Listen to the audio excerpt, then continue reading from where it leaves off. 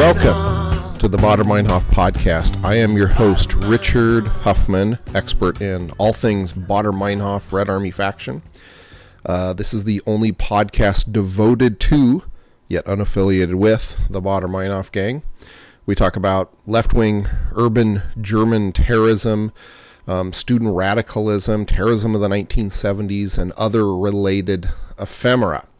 And this will be a short podcast. I just wanted to give people an update, people who have visited and enjoy my site. And if you haven't been there lately, I just turned the switch on a major redesign of my site. I spent about 3 weeks working on, and something I should have done like 4 years ago, but I finally got around to revamping my site. And what I did was I converted it all to a CMS WordPress site. So what that means is unlike before where it was entirely written in HTML, now it's written with a content management system where each article and post is its own distinct entity, and it's a lot easier to update, because the old site was huge, but it was impossible to update, and I just would leave it.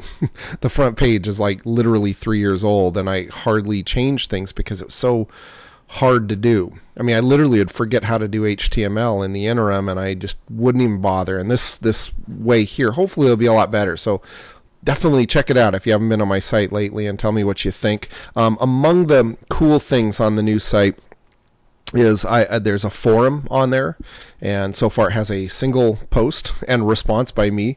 If you are interested in talking or have questions, like there's a section there where you can ask questions of me and I'll try to answer them, and then there's other debate and other stuff, and so far nothing. It's only been a couple days, but definitely feel free to post any questions or comments or thoughts. It also, the website also has much better and more easily accessible sections, so you can listen to old podcasts and find interviews and see the timeline and other stuff. Anyway, I put just a crazy amount of work into it. Hopefully you'll like it. And it's the fourth version of the site. It's weird to think that I put this site up almost about 14 years ago.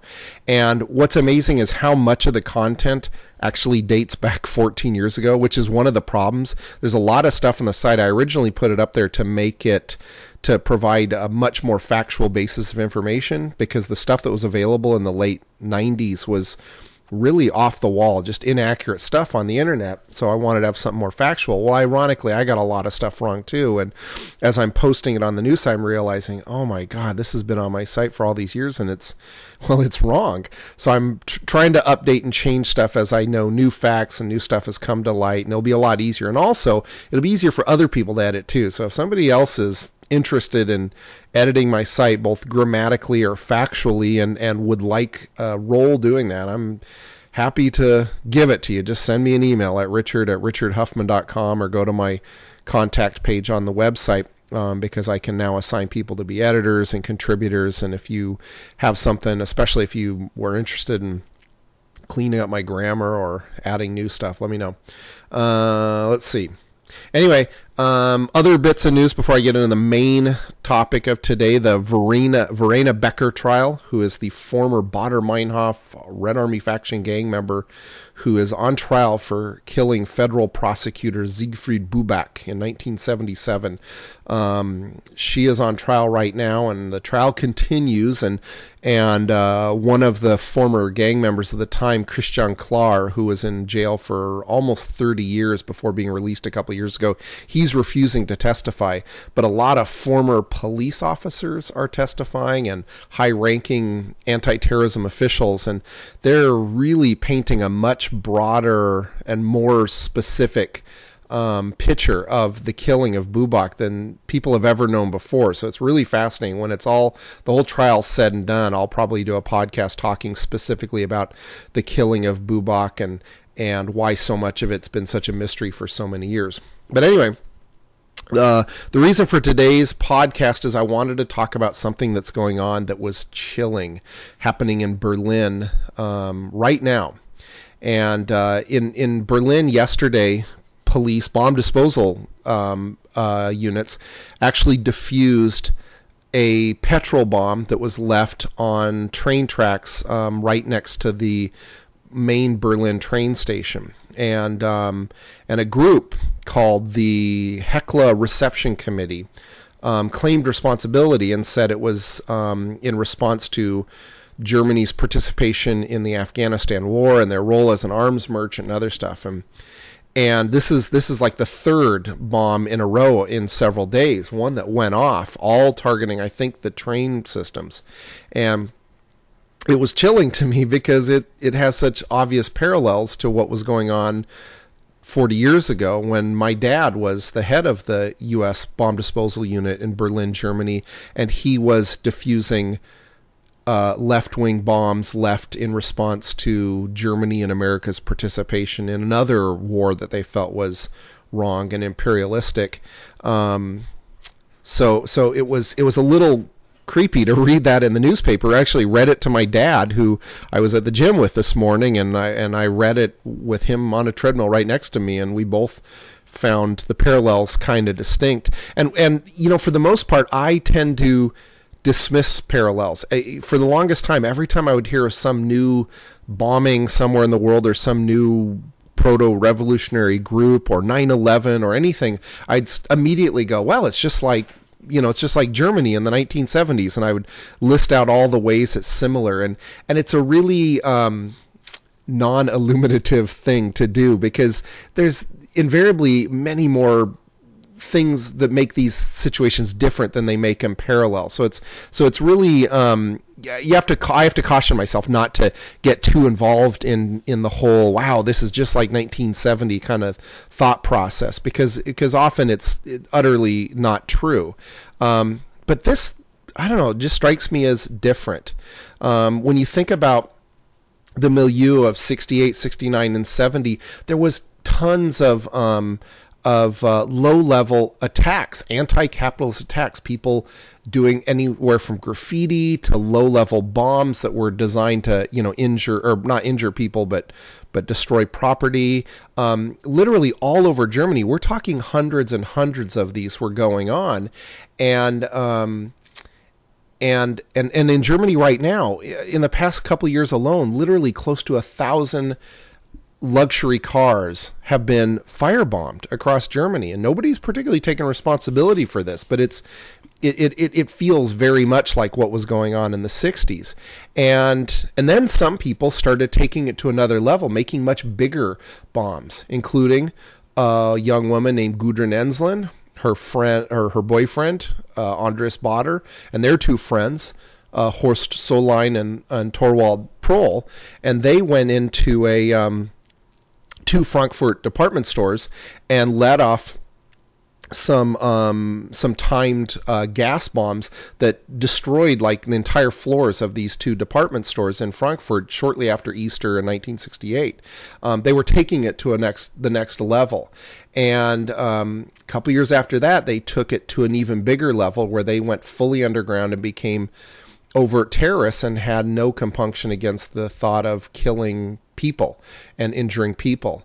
And that's what this worries me. These bombs here, on one level, it's hard to know what they were thinking, because apparently it was like a petrol bomb laid against the train tracks, which could not possibly do any damage, despite what some people are suggesting. I mean, it seems designed to just be a big, loud explosion that really wouldn't do anything, because that's not the kind of thing that probably could do anything. It's hard to know, but you don't know what's going on in the minds of these people. They are following the script of the RAF. They are releasing communiques. They are doing it against these imperialist wars, where they're partnering with America. It just feels creepy similar. And the milieu at the time was the same. Right now there's tons of these protests going across America and now spreading to Europe, this Occupy Wall Street movement. And it feels similar to the 60s protests in a way that the anti-war protests of like 7, 8 years ago didn't, in that they feel organic and messy and optimistic and not rote and planned like those anti-war protests did. And it was that milieu in the 60s that ironically led or to a certain extent, led certain people to move to more radical stuff because they felt those protests didn't do any good. They felt that the government didn't listen to them and just cracked down on them. And they figured, well, the only real solution is bombs and guns. And of course, that's what worries me now. So I did a post on it on my homepage. You can read it. And I come to the conclusion, I mean, at least I come to the conclusion, I know nothing. But my best guess is are we looking towards a new wave of the Red Army faction? And I don't think so. And I think for no other reason that policing is so very much more effective now and better.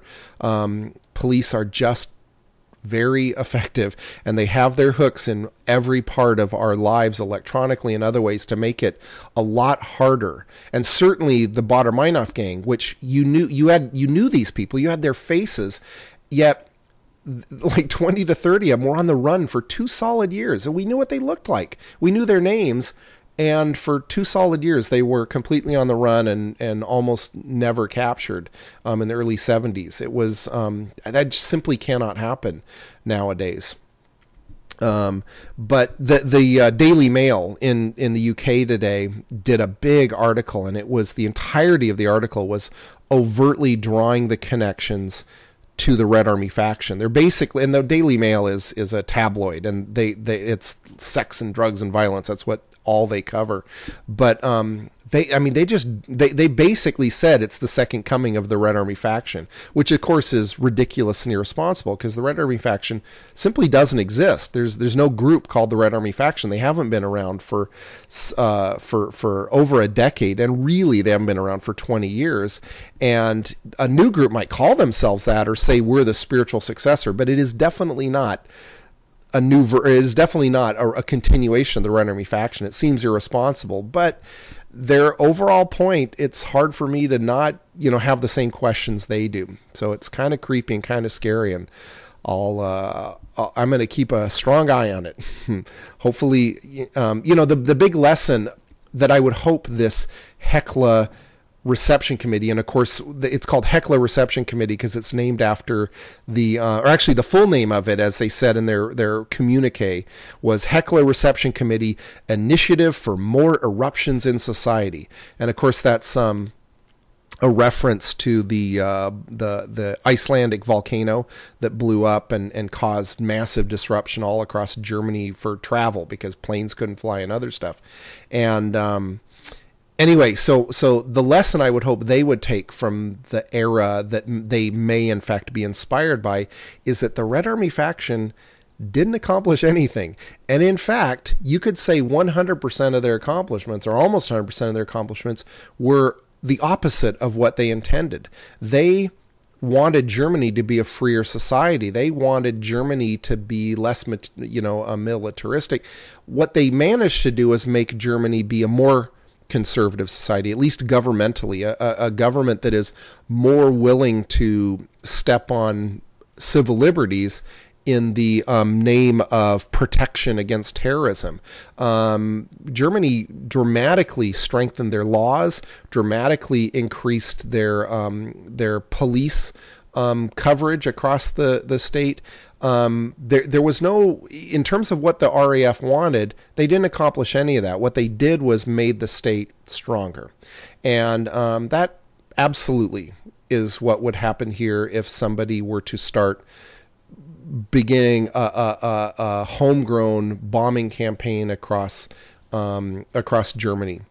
In the way. It will absolutely make the state that they claim to be opposing stronger. It happened in America over the last decade, and it would happen again in Germany. So I would encourage them to maybe, instead of following the paths of Ulrike Meinhof, Gudrun Ensslin, Andres Baader, perhaps consider what Joschka Fischer did, and the message that Rudi Dutschke was sending, which is, rather than setting off bombs, take that long march to the institutions, become part of government, become business leaders, and change the government from within. That's why the Green Party shares power, and that's why all of those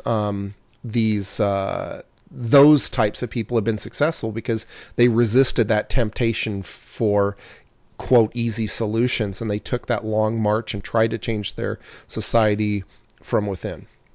Anyway, that's my message. So, wrapping up, hopefully I have some hopeful interviews coming up soon. Nothing certain, but when I do have them, I'll post them. Apologize if you have subscribed to the iTunes feed and all of a sudden the feed got moved around and yada yada yada. It was part of the efforts to do the new site. I think I've got it all figured out now. Thank you for listening, and we will talk to you next time.